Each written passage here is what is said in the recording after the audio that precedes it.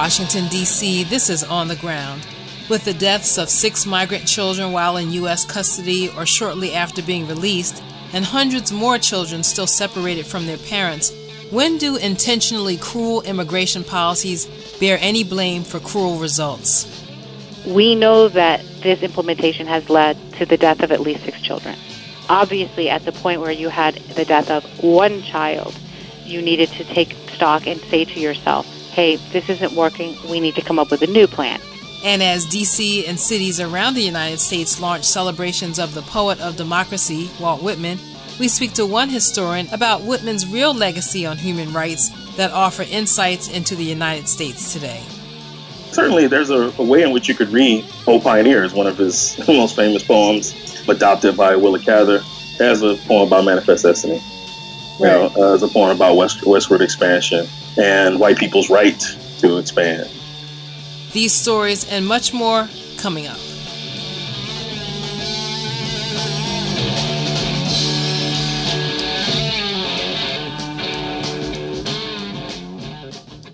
Welcome to On the Ground, onthegroundshow.org, Voices of Resistance from the nation's capital. I'm Esther Iverem.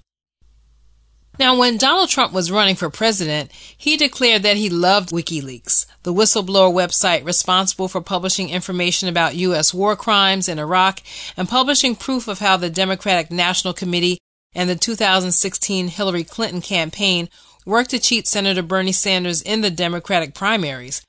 But on Thursday, Trump's Department of Justice announced that a federal grand jury charged WikiLeaks founder Julian Assange, who is not even a U.S. citizen, with 17 counts of violating the U.S. Espionage Act.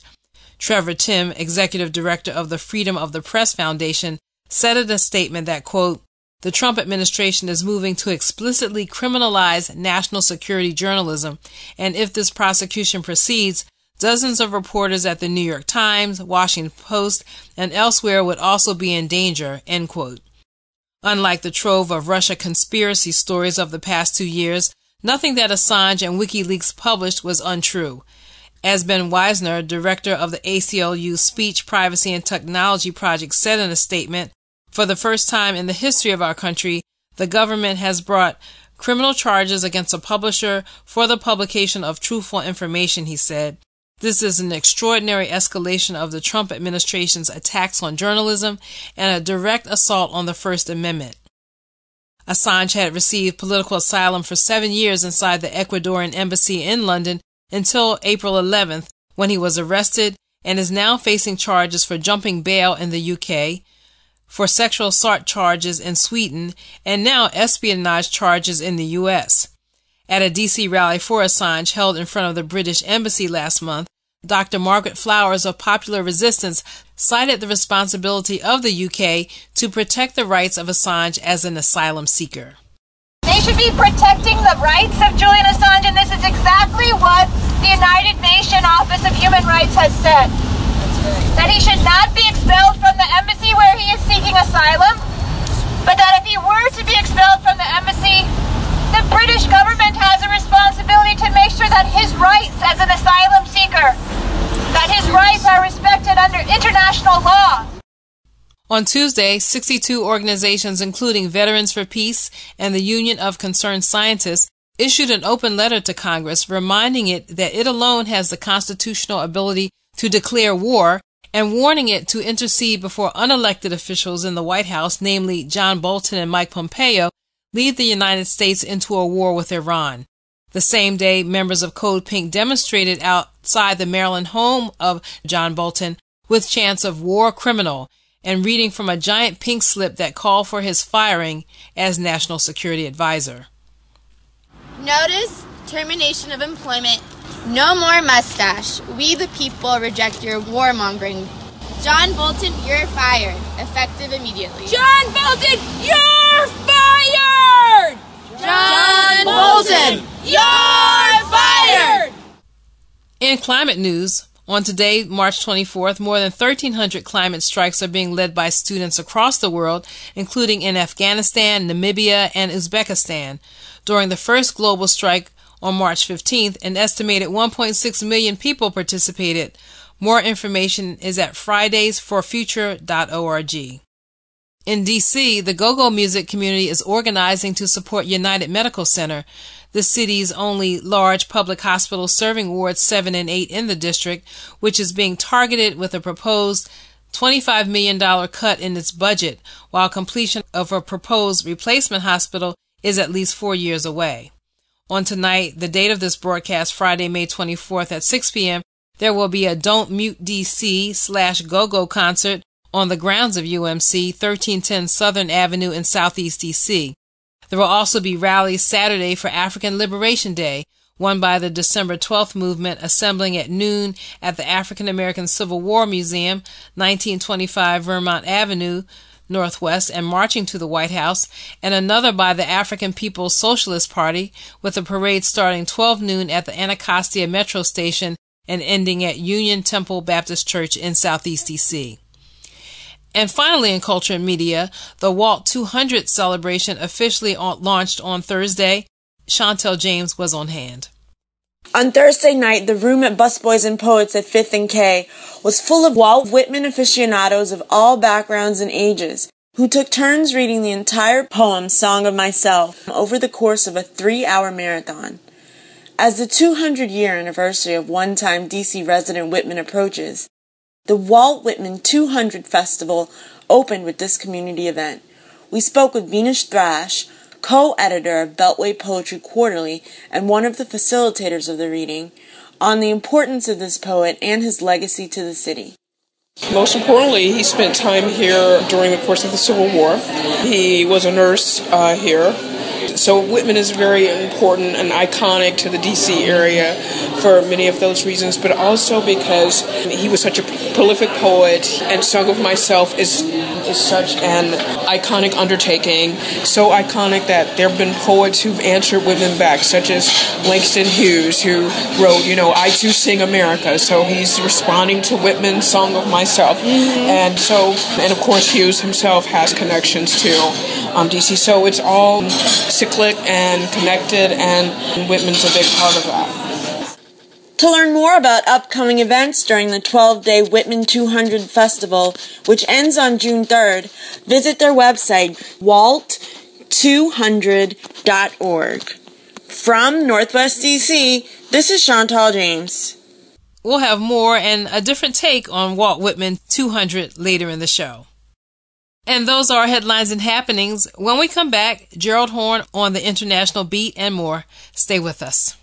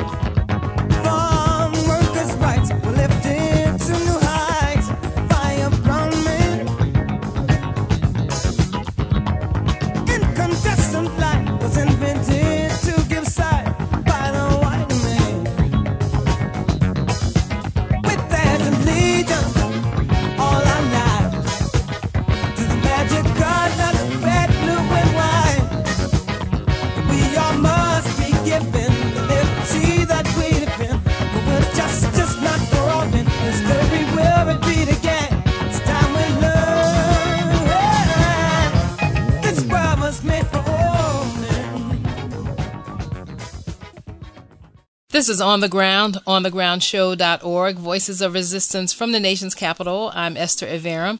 And now for more international news, I'm joined by our geopolitical analyst, Professor Gerald Horne. And I want to say first, Gerald, thanks for joining me at our 5th anniversary party. I know everyone was thrilled to see you. Some people were meeting you for the first time. My pleasure. Well, lots of international news following up on our coverage of the Venezuelan embassy, which the United States broke into or invaded last week and arrested the peace activists who had been invited to occupy it. Turkey this week agreed to be a protectorate for the Venezuelan embassy, and this was reported by Code Pink, and they circulated a petition asking people to call on the U.S. State Department to accept this protectorate, and also I think Switzerland would be a protectorate for the U.S. Embassy in Caracas. So what's your take on that? Well, the role of Turkey, I think, needs to be underscored. President Erdogan of Turkey has visited Caracas. President Maduro has visited President Erdogan in Turkey itself. Turkey is trying to carve out an independent path, even though it's a member of NATO in more or less good standing.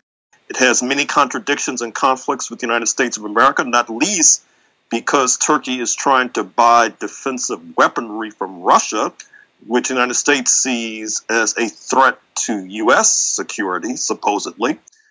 And I should say, as I told the folks at the On the Ground event last Sunday, Turkey has made many overtures to Black Americans. Whenever President Erdogan comes to the United States, which is not frequent, he makes a point to meet with Black Muslims. He engineered the renaming of the street in front of the U.S. Embassy in Ankara after Malcolm X. And his opposition also has been making numerous overtures to Black Americans, too. So it does not surprise me that Turkey has stepped in to try to become the protectorate for the Venezuelan embassy in Washington, D.C. Also, 2 elections. I know that you mentioned on Sunday the Australian elections. In addition to Australia, the returns from India have come in.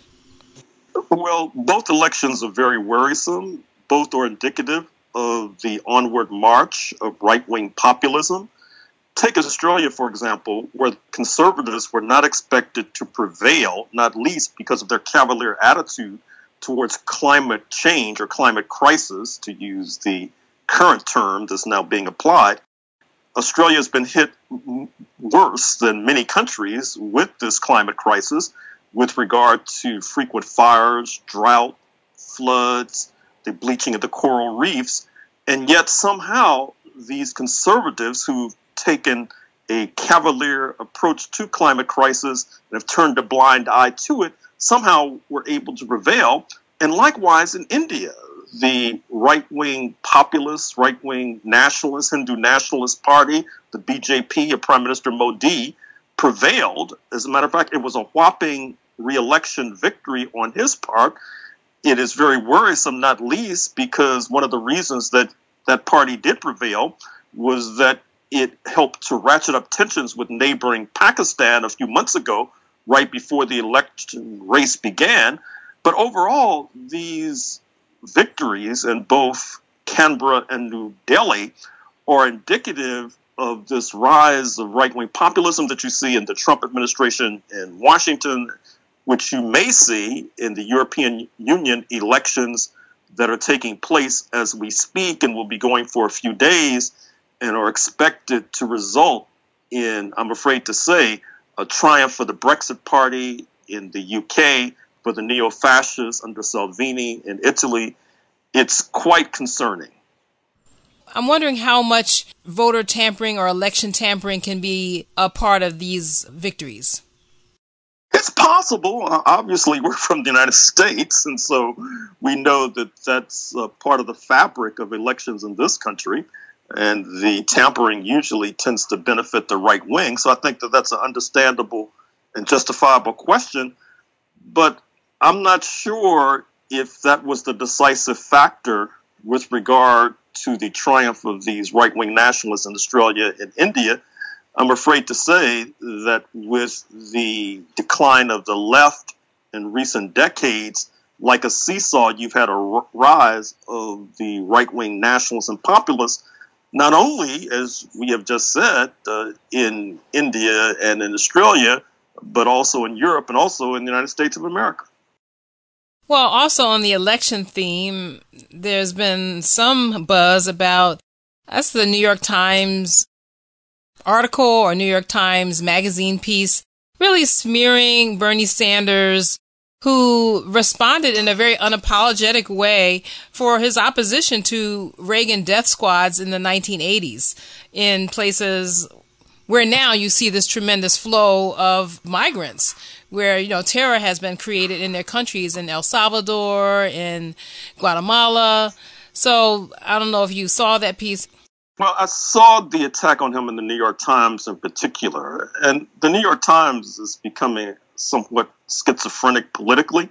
On the one hand, it styles itself as being in the vanguard of the anti-Trump and never-Trump resistance. Its pro-Republican Party columnists, Bret Stephens and David Brooks, are proud members of the never-Trump resistance within the Republican Party, which, as has oftentimes been said, is about large enough to have a dinner party, but not large enough to form a political party. But at the same time, they constantly excoriate Bernie Sanders. There was a dialogue between Bernie Sanders and the New York Times reporter Sydney Embers, I believe her name is, in the paper the other day, and it was really disgraceful how she was badgering him like she was Perry Mason and he was a witness on the stand. But it was a really comical, but it was also comical if it was also disgraceful.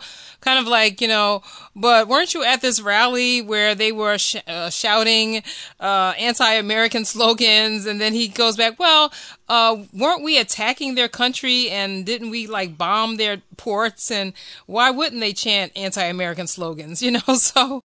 Well, I think Mr. Sanders acquitted himself quite well in terms of the exchange, but in the larger scheme of things, what the interview was bespeaking was the inconsistency of this so-called anti-Trump press. On the one hand, they want to style themselves as being part of the journalistic resistance.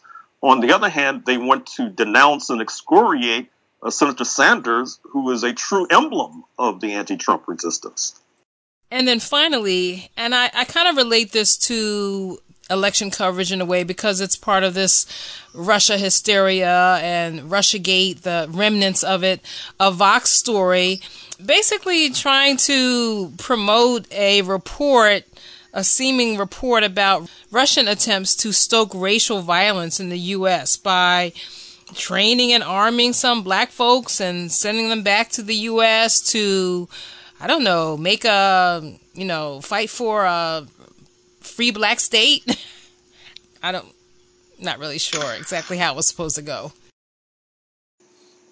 Well, that report was also carried by NBC News. In fact, there were 3 reporters on the byline, which suggests that I assume they did some investigating of this story of Russia helping to try to foment a so-called Pan-African state in the Deep South. Now, what the story did not reveal to its credulous readers is that even before the foundation of the Soviet Union in 1917, you had black Americans who were trying to establish independent states in Dixie. I talk about that in one of my books, the so-called Plan of San Diego in 1916, where black Americans were assisted by revolutionary Mexico, perhaps Japan and Germany at the same time to effectuate that particular goal. Then, as is well known, Oscar Brown Sr., who was the father of the late lyricist Oscar Brown Jr., was a leader of the so-called 49th State movement, which was trying to establish a black state in what is now the continental United States of America. And as we speak, there is an organization called the Republic of New Africa that has as a goal establishing an independent state in North America. And in fact, the mayor of Jackson, Mississippi, who is a leader of the progressive movement in that benighted state, is the son of a founder of the Republic of New Africa. I'm speaking of the late lawyer Chokwe Lumumba. So this story in NBC News and Fox was rather ignorant and also rather inflammatory, and once again was trying to have a throwback to the Cold War. That is to say, black people can't come up with ideas on their own. We have to get these ideas exported from Moscow, and then they basically manipulate us like we're puppets. So I hadn't really thought to bring this up, but you just mentioned this whole, idea of establishment of a black state, and remind me of a piece that I just read. And I guess it was reporting by the Center for Media and Democracy, but also by The Guardian. And it's about this Washington State Representative, Matt Shea. I'm not sure if it's pronounced Shea. It's about this Washington State Representative Shea, S-H-E-A. And there have been some messages discovered that he sent and received discussing acts of violence against and surveillance of left-wing activists and violence against people in his own area that he represents. And he's talking about committing violence against people he refers to as communists and Antifa. And the reason I brought it up is because the piece also talks about Shea introducing bills this year in the Washington state legislature to abolish abortion and deregulate firearms, and also sponsoring legislation to establish the new state of liberty, formed by dividing the state of Washington east of the Cascade Mountains. And so the article mentions that the goal of some white supremacist groups is to create a white homeland in the Northwest states. So Sanders is being red-baited, and African Americans are being red-baited, but you don't see a similar type of baiting of these right-wing figures that are being supported by organizations like ALEC, the John Birch Society, and really they're in elected office. And you don't see a similar type of reporting or investigation of these type of people. Well, clearly they're walking in the footsteps of the 45th U.S. president, who, as you know, takes a very soft line, to put it mildly, with regard to white nationalists, white supremacists, those who were involved in murder in Charlottesville, Virginia in August 2017. And it does not surprise me at all that there has been insufficient media attention, corporate media attention, I should say, to these rather harebrained schemes of constructing these so-called Aryan republics in the far west. In fact, there has been a significant outflow of those defined as white out of California into places like Idaho, for example, for that precise reason. And that's what we really need to be paying more attention to. Right, instead of this so-called black identity extremists, which would characterize the people that NBC is trying to smear. Exactly. So we certainly will keep an eye on this coverage. And I've been speaking with our geopolitical analyst, Professor Gerald Horne. Thank you for joining me today, Gerald. Thank you.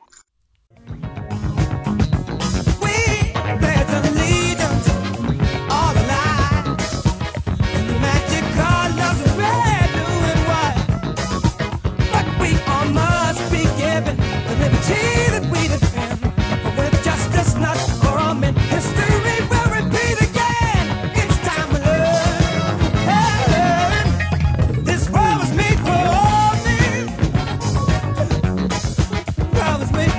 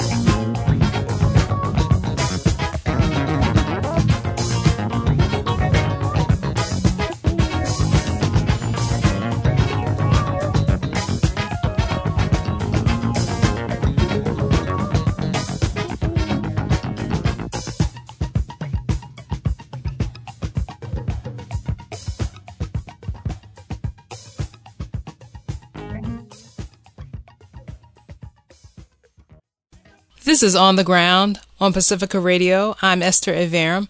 Well, on Wednesday, the Trump administration revealed that a 10-year-old girl from El Salvador died in its custody last September, bringing the total number of migrant children to have died in the custody of border authorities in the last 8 months to 6. Before that time, either no children or very few children had died in the custody of Border Patrol that have been reported. Here in D.C., the death of the unnamed 10-year-old girl was reported by much of the corporate media as a partisan issue, not as part of the larger ongoing tragedy at the border and the treatment of asylum seekers. With me for this segment is Ophelia Calderon. She's a founding partner at Calderon Seguin, based in Fairfax, Virginia, and a member of the American Immigration Lawyers Association. She's also served as past president of the Hispanic Bar Association of Virginia. Welcome back to On the Ground, Ophelia. Thanks for having me. Well, first, I guess I should just get your reaction to the death of this girl in the context of the things that you're doing and the families that you're working with. Anytime a child dies, it's going to be a tragedy. It feels more tragic because it's in the media and we're sort of in the eye of the storm with respect to this issue of detaining families, separating families. It feels like it's one horror story after another, right? I mean, we started out last year, approximately a little over a year ago, talking about this new trend of separating parents and children at the border, and then having them both be detained in these separate areas. And then we kind of worked through that fiasco over the summer. And now we're at this place where, okay, we still detain. There's some question mark as to whether or not we're still separating.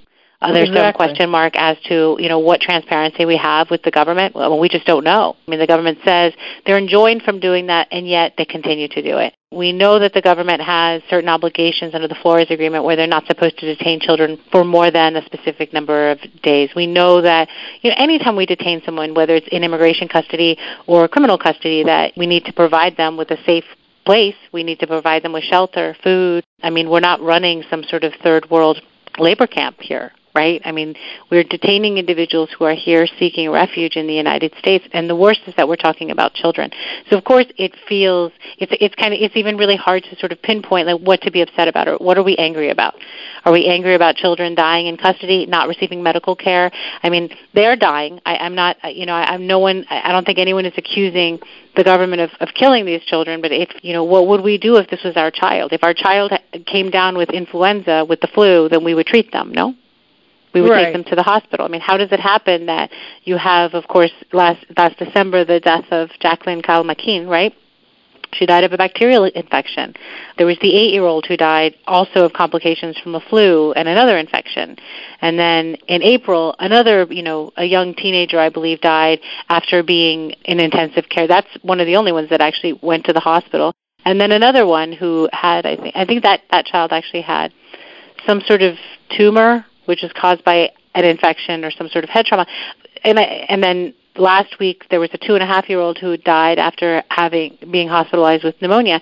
I guess the hardest thing is that we as human beings and as parents and just people recognize that a lot of these conditions are treatable. And so we have to ask ourselves, how are these children getting these conditions and yet dying from them when they're here in the United States? Well, one of the things that I think we've talked about before are the conditions that the children are being held in. And person after person has referred to some of these detention facilities as the icebox. And so as parents, I mean, we recognize that if our child is cold or they don't have the proper amount of insulation on them, the right amount of bedding, that they're going to come down with what we commonly call the cold.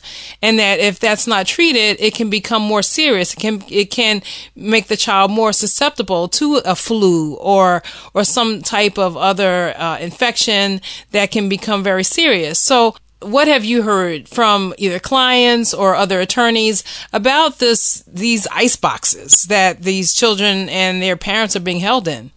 I have interviewed a large number of individuals who were detained at the border, and the hilera, or the icebox, is sort of an in-between place, right? So they are detained, then they're taken to this icebox where they're held until they can be processed and then shipped off to another detention center. So what's interesting about the icebox is just the varying amount of time that someone spends in that location. And Right. I'm not sure what the purpose of the icebox is. I mean, allegedly it's really, really cold. That's why it has the nickname of the icebox. I think I heard anecdotally that CBP and or ICE or even HHS have said that it's to prevent the spread of other infection because of temperature, sort of like how we put things in the fridge. Like put people in the fridge. Right. Well, you know what I'm talking about, right? Like you Right. have food, you don't leave it out on the counter, right? Right. Because germs and bacteria grow in specific conditions, and so they're creating a situation where germs and bacteria are not going to spread. Obviously, that may not be the best solution for human beings, specifically children who of course are more compromised. And although children are resilient, they're also more compromised in terms of their ability to fight off infection and to deal with other types of illnesses. So Right. everybody knows the story of the icebox. Like if you've ever interviewed anybody who's come through the border, I mean it's sort of like this weird sort of halfway house before they can push you on to the larger detention facilities such as Dilley or Port Isabel or wherever it is you're going. Right. Well, I don't know if you saw the news, basically how Representative Lauren Underwood of Illinois was treated in a hearing. So this is Representative Lauren Underwood speaking Wednesday in that House Homeland Security Committee meeting. At this point, with 5 kids that have died, 5,000 separated from their families, I feel like, and the evidence is really clear, that this is intentional. It's intentional. It's a policy choice being made on purpose by this administration, and it's cruel and inhumane. So that was Representative Underwood, and afterward, she was reportedly admonished and not allowed to speak for the remainder of the hearing, and her statement was stricken from the record. So she basically expressed, I think, the sentiment that many of us have expressed who've been covering the issue, that some of this treatment seems very intentional. Like if the Trump administration separated children with no, and it seems like in many cases with no intention of keeping even proper records of what child belonged to what parent, where they were from, if they had other relatives here, and still more than a year later, as you're stating, many children are still not reunited with their parent. In other words, Representative Underwood said that these things seemed intentional.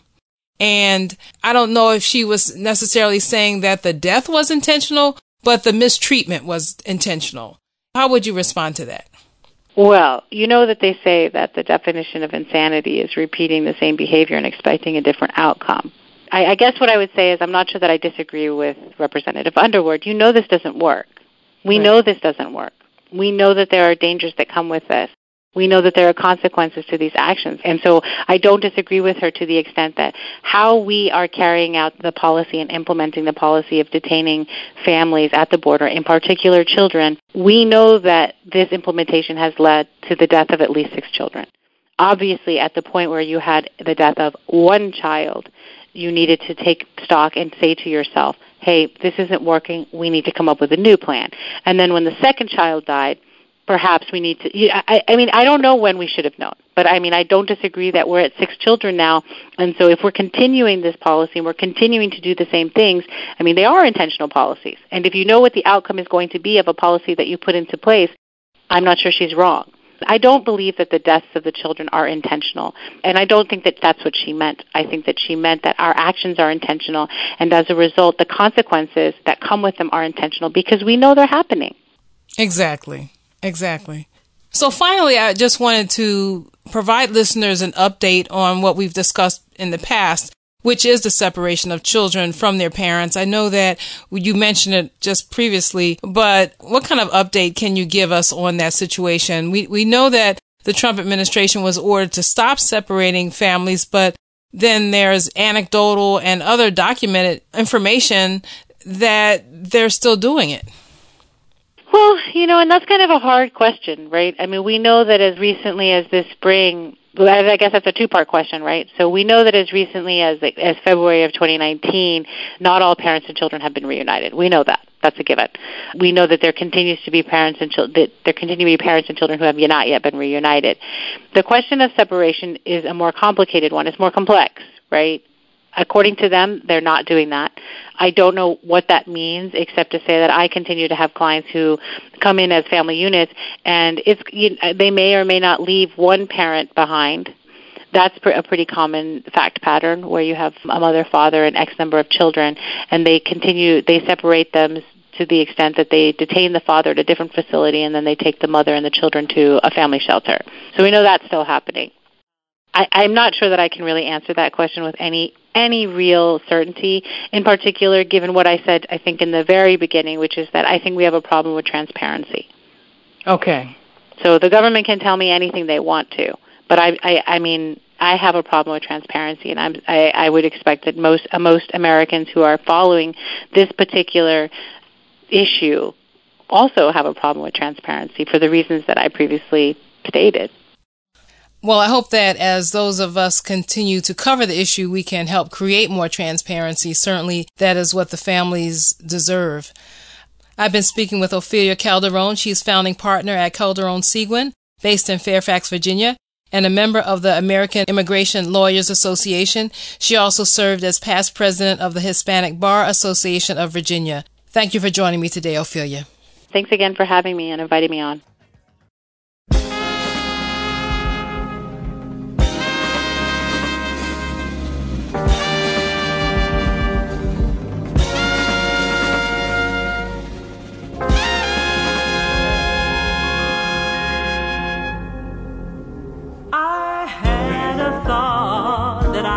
Change a thing that was not real. I shared with it my space and my time, but oh, how sad it made me feel. Myself spoke out, awake from the stream. No matter how real your mind can make it seem, a ray of light came down to my brain. A thought so bright I can never be the same. A revelation.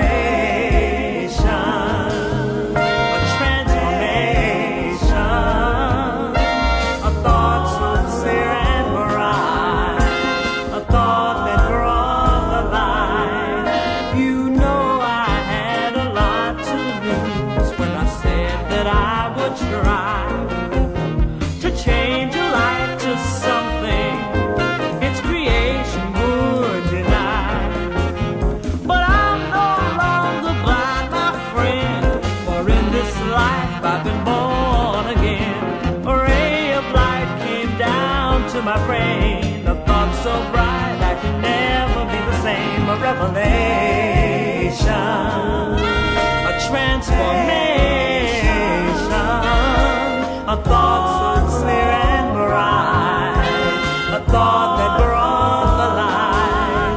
A revelation, a transformation.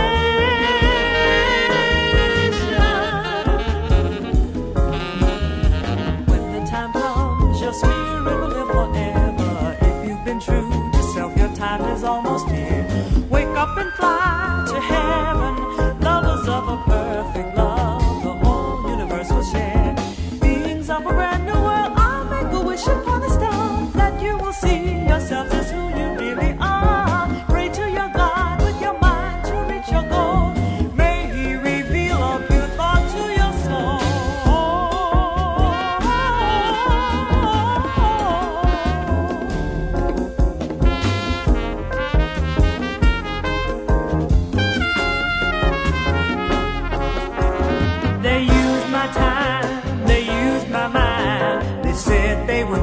My friend, but now the burning is gone and myself has come on home. I'll never be the same again. A revelation, a transformation, a thought so clear and bright, a thought that brought the light. A revelation, transformation, a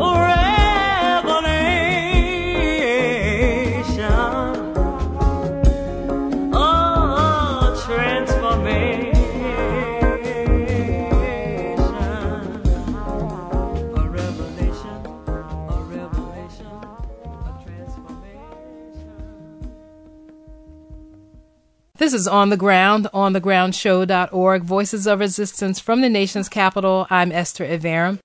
And kicking off here in D.C. and around the country are events marking the 200th anniversary of the birth of Walt Whitman. Though Whitman worked as a school teacher, journalist, civil servant, and Union Army nurse here in D.C. during the Civil War, he is best known as one of America's most famous poets that infused ideas about equality and democracy in his poems. But this anniversary has also created the opportunity for a rereading or reevaluation of Whitman's work, especially comparing his poetry to his essays and journalism, which includes racially derogatory language and ideas about white supremacy befitting his particular era of the 19th century.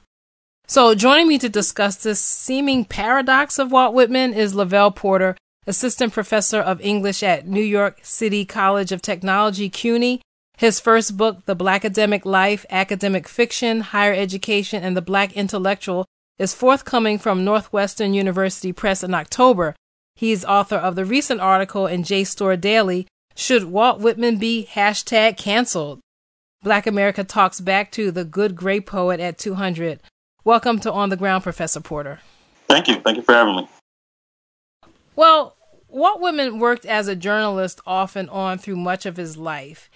And it's through his journalism that I know I found out about this other part of his writing. So why didn't Whitman's ideas about democracy in his poetry extend to his prose? Well, you talk about his career as a journalist, and that's actually a good place to start. He was writing for the Brooklyn Daily Eagle. He was in Brooklyn, which was at the time primarily dominated by the Democratic Party of the 19th century. Which was a pro-slavery party. And Whitman was very much in tune with the pro-slavery rhetoric of his time. So Leaves of Grass actually brings a sort of more expansive view of humanity, and he infuses that into his poetry. But I think if you look at some of his other writings, you see a much more complicated view of race, both when his early writings, when he was more pro-slavery, and then some of the later comments that he made in interviews where he talked about differences between the races. So when you talk about pro-slavery, tell me about the Free Soil Party. I know that he was part of this party, and one of the abolitionists, Lloyd Garrison, I think, called it a party of white manism, which was kind of funny to me. So tell me about his early pro-slavery views, because I think most people think that may have developed later. Well, he was the comeback that you often get when we talk about this is he was just the man of his times, and people are people of their times, and he was definitely of his time when it comes to that. I think scholars have often looked at his trip to New Orleans as a turning point when he actually sees people on the auction block when he goes to New Orleans, and that's what inspires that famous part from the section of Leaves of Grass, later titled I Sing the Body Electric, where he's viewing people on the auction block. So partly it was that trip and actually seeing the brutality of the slave auction changed his perceptions about slavery. I know I didn't ask you this beforehand, but do you happen to have that in front of you? So this is a section from the 1855 version of Leaves of Grass. And later he would add some titles to some of these. There were 12 long untitled poems originally. And he added titles to them later. This section became I Sing the Body Electric. A slave at auction, I help the auctioneer. The Slaven does not half know his business. Gentlemen, look on this curious creature. Whatever the bids of the bidders, they cannot be high enough for him. For him, the globe lay preparing quintillions of years without one animal or plant. For him, the revolving cycles truly and steadily rolled. In that head, the all-baffling brain. In it and below it, the making of the attributes of heroes. Examine these limbs, red, black, or white. They are very cunning in tendon and nerve. They shall be stripped that you may see them. Exquisite senses, life-lit eyes, pluck, volition, flakes of breast muscle, pliant backbone and neck, flesh not flabby, good-sized arms and legs, and wonders within there yet. Within there runs his blood, the same old blood, the same red running blood. There swells and jets his heart. There all passions and desires, all reachings and aspirations. Do you think they are not there because they are not expressed in parlors and lecture rooms? This is not only one man. He is the father of those who shall be fathers in their turns. In him, the start of populous states and rich republics. Of him, countless immortal lives with countless embodiments and enjoyments. Wow. So I can certainly understand why people thought that, this is a person who really has not only empathy, but a real kinship even with, people, other Americans of a darker hue or, who were very different. So I read one account or one analysis or critique that said that it was very different when slavery was actually happening, and I guess before and during the Civil War, as opposed to after the Civil, when he didn't want slavery to expand and he saw slavery as a threat to white labor and the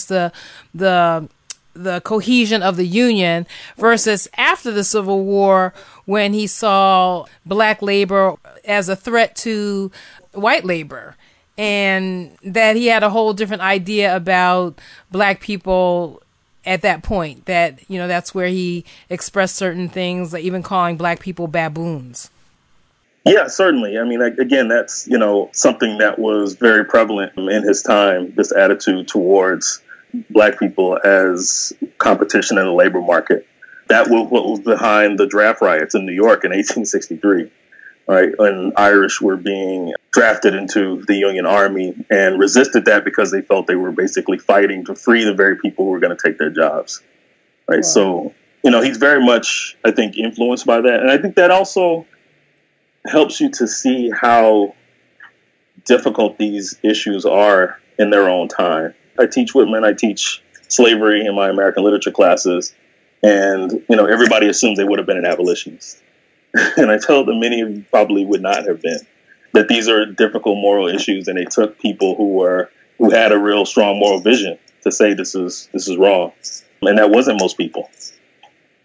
And then this Walt Whitman 200 celebration is occurring as the Trump administration is actually evoking some of these same ideas of U.S. imperialism, what we call white supremacy, and they're talking about openly articulating ideas that we consider from the 19th century, such as the Monroe Doctrine. And these are some of the same ideas that Whitman expressed in his non-poetry writings. So we've kind of covered some of his paradox in terms of addressing issues of race. But what were and I guess we've also kind of talked about labor. Were there other issues that he discussed in terms of, for example, I don't know, Native Americans? Actually, I know. I actually saw something that he was writing about in terms of the ideas of manifest destiny and America expanding into Mexico's territory. And he basically... So I guess I'm kind of answering my own question, but one of the other things that I saw him address was the idea of American expansionism. And he basically said, well, it's better for white people to basically expand because what do Mexicans know about ideas about democracy and, what are they going to do with this land? It's better for us to have it, kind of. Just kind of like just ideas of manifest destiny. Yeah, I mean, certainly there's a way in which you could read O Pioneers, one of his most famous poems, adopted by Willa Cather, as a poem about manifest destiny. Right. As a poem about westward expansion and white people's right to expand.